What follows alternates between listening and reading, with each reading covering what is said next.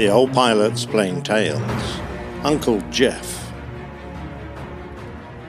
Some time ago, Nick Kidd from the Isle of Wight sent me a family memoir written by his uncle about his wartime flying in the Royal Air Force during the Second World War. Geoffrey Arthur Kidd and his twin brother John weren't poster boys for the RAF, but two from the hundreds of brave men who took to the skies in the night to fight a war not of their making, but one they were determined to win. Jeff's detailed description of the missions he and his brother undertook make fascinating reading, and I thank Nick for letting me turn his uncle's deeds into a tale. Jeff's story starts when his crew first came together to train on the Whitley, an aircraft that was almost obsolete by the start of the war and was retired from operational service in 1942. He joined Geordie Abbott, bomb aimer, Jimmy Thompson, navigator, Roy Ash, wireless operator, Doug Wilkinson and Paddy Irwin, both gunners. They trained initially by day, learning how to escape the aircraft if things didn't go well, doing circuits and dropping practice bombs. Hurricanes would practice attacks, and they would go into their corkscrew defensive turns, guided by the gunners with calls like, "Fighter, coming in on starboard. Stand by. Corkscrew, starboard, go." The old Whitley only had one turret, so the boys had to take their turns. Their night training was more difficult, over a United Kingdom that was entirely blacked out. No visible lights from towns or villages. The only lights visible were from searchlights, helping to guide lost aircraft using the Darky system. The little-known Darky system was a system that used a special radio frequency to triangulate the aircraft using direction finders. You called out, "Hello, Darky! Hello, Darky! Hello, Darky!" and gave your code for your home station. The nearest station would take over and instruct you to put your navigation lights on. Then the Royal Observer Corps and searchlight batteries would look for you. If they found you, they would raise their lights straight up and then lower them to point at the next guiding light, and in that way they would light the path home. Pundit was another way of finding their way. Jeff mentions them in his story. There were very low-intensity red flashing lights known as pundits using Morse code. These were located near airfields, and a list issued to the navigator could be used to identify where we were. The night exercises followed a similar pattern of cross-countries, bombing and fighter affiliations, with assessments, criticism, and analysis when completed. Nearing the end of our course, we were listed to operate a Nickel. This was a full-scale op over enemy territory, dropping leaflets over Rennes in France. Some of our aircraft were shot at, but for us the whole trip went smoothly. On our return, we were debriefed, and after handing our parachutes back in, we went off to breakfast and bed. When the course was finished, we went off to RAF Dishforth to fly our operational type, the Halifax. Paddy Irwin had deserted us, so we got a replacement gunner, Jim Hewitt from the Royal Canadian Air Force. We called him Paddy for the rest of his time with us, and we got a flight engineer as well, Jimmy Roper. We could now operate above 10,000 feet, where the use of oxygen became vital. On one of our navigation exercises, Geordie went aft to the Elson chemical toilet, and despite being warned, he wouldn't take an oxygen bottle. He collapsed below the mid-upper turret, where, luckily, Paddy saw him and gave him oxygen. He revived, but as he did, he lashed out at poor Paddy, but luckily he hadn't recovered his strength or was aware of where he was. Eventually our posting came through, and we went to Thamesford in Bedfordshire for special duties. Here we found out that this meant clandestine operations, dropping spies and supplies to the underground groups in any of the occupied territories in Europe. Supplies meant containers packed with Sten guns, explosives, detonators, and goods from first aid kits to vehicle wheels. The aircraft had been modified. They were missing the mid-upper turret and had a large hole cut in the floor covered with a divided door to allow the agents, that we called Joes, and supplies to be dropped with safety. Without a gun to use, our mid-gunner, Paddy, was sent on a dispatcher's course so that he could help launch the Joes and push the load through the hatch. We went in at low level, hoping to avoid interception, and in moonlight so that we could see the ground for navigation. We needed pinpoint accuracy to stand a chance of finding our drop zones, so while Paddy was away, we learned the techniques we would be using. We needed to find our way to a single field in enemy territory where a reception committee would be awaiting our arrival. They would have 3 handheld torches and would direct their beams towards the noise of our engines as we approached. When we found the field and saw the lights, we would acknowledge with a single letter in Morse using our downward ident light. A 4th torch would reply with a prearranged letter in Morse, which would identify them, and our drop could begin. We flew a low racetrack pattern with undercarriage and flaps down to keep the drop area small and to make it safer for our Joes. We lined up on the 3 lights, and on our first run, the bomb aimer would drop the load from the bomb bay.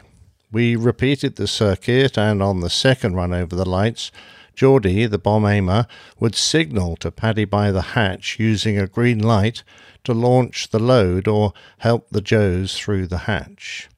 Dropping into wind over the first torch meant the chute's opening would slow the containers down and they would drift on the wind back to the middle of the field. We dropped at only 800 feet, a safe height on a static line, but giving as little chance as possible to be seen from the ground.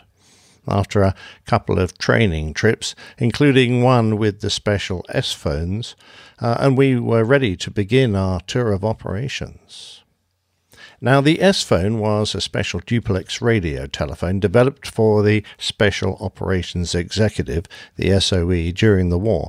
It was low power, but highly directional, so when directed at an aircraft it had a range of 30 miles, but elsewhere the range was less than 1 mile, so that monitoring stations would have difficulty locating it. Being duplex, it allowed direct two-way voice communication, and it was used to provide a secure channel for the exchange of orders and information. Jeff continues. On the 30th of April 1944, we flew our first operational mission. The briefing was a very individual affair. Army intelligence gave us information about the target using large detailed maps. We got particular information about the field where the reception committee would be and our load.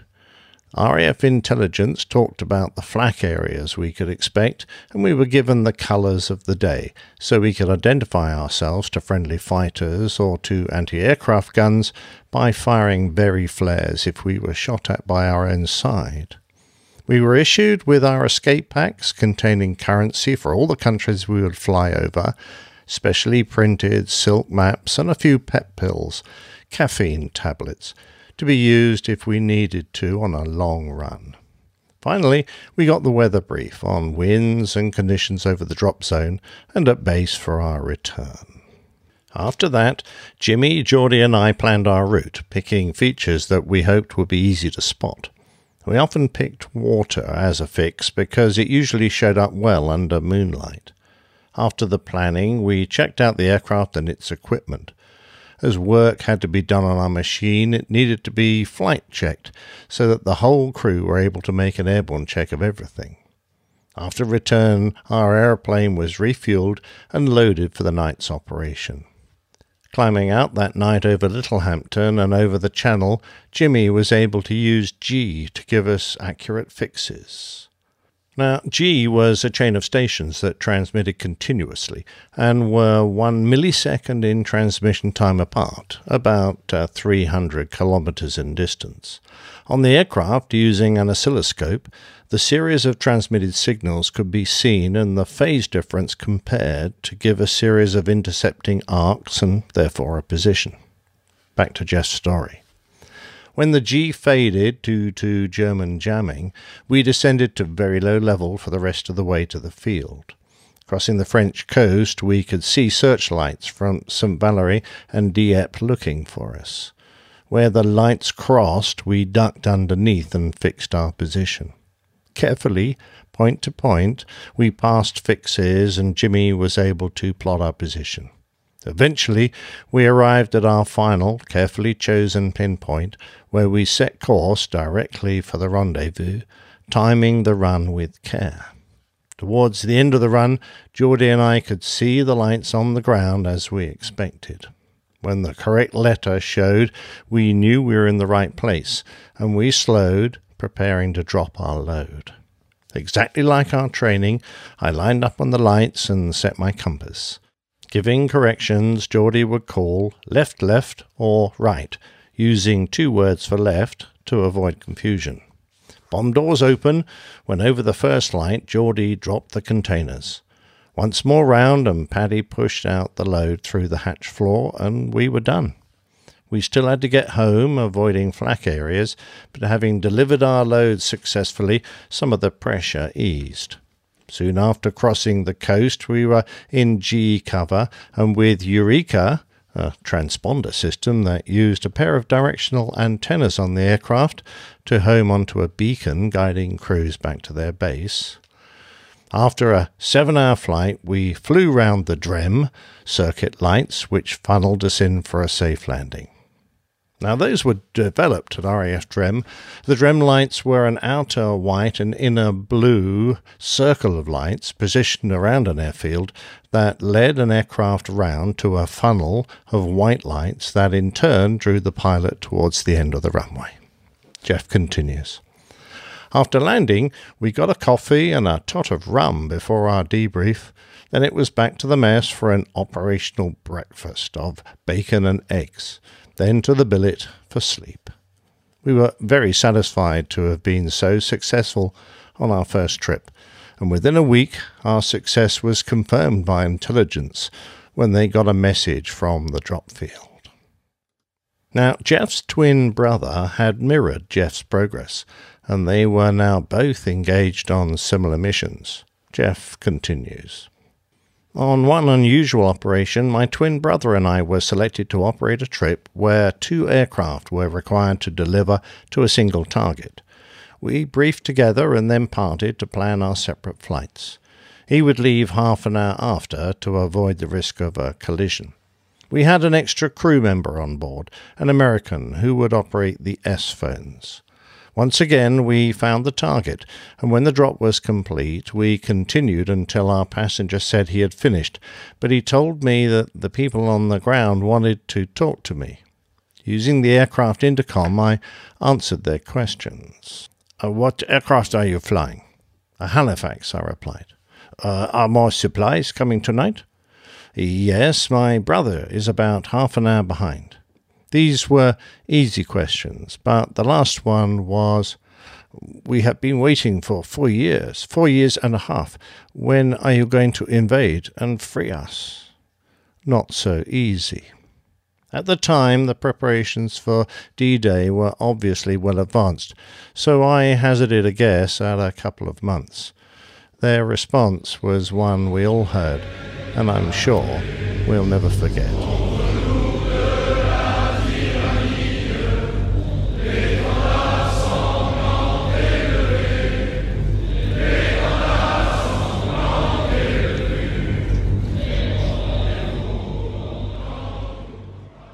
With their song fading in the background, it was time to leave the dropping zone clear for my brother.